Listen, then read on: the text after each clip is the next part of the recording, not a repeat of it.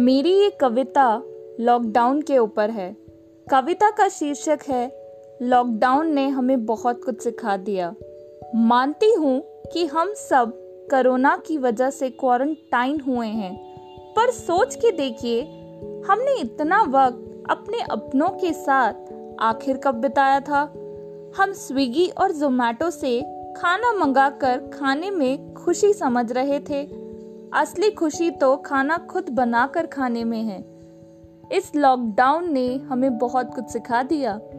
लगता है जैसे भगवान ने कहा हो कि कुछ समय रुक जाओ, अपनी जिंदगी को रोक कर महसूस करो कि तुमने क्या पाया है और क्या खोया है। अपनी रोज की भागम दौड़ में तुमने जिंदगी को कहाँ मोड़ा है। इस लॉकडाउन ने हमें बहुत कुछ सिखा दिया।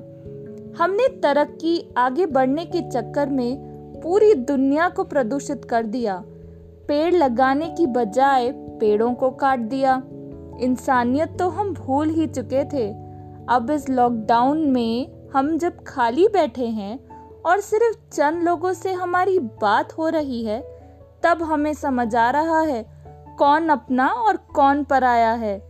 इस लॉकडाउन ने हमें बहुत कुछ सिखा दिया।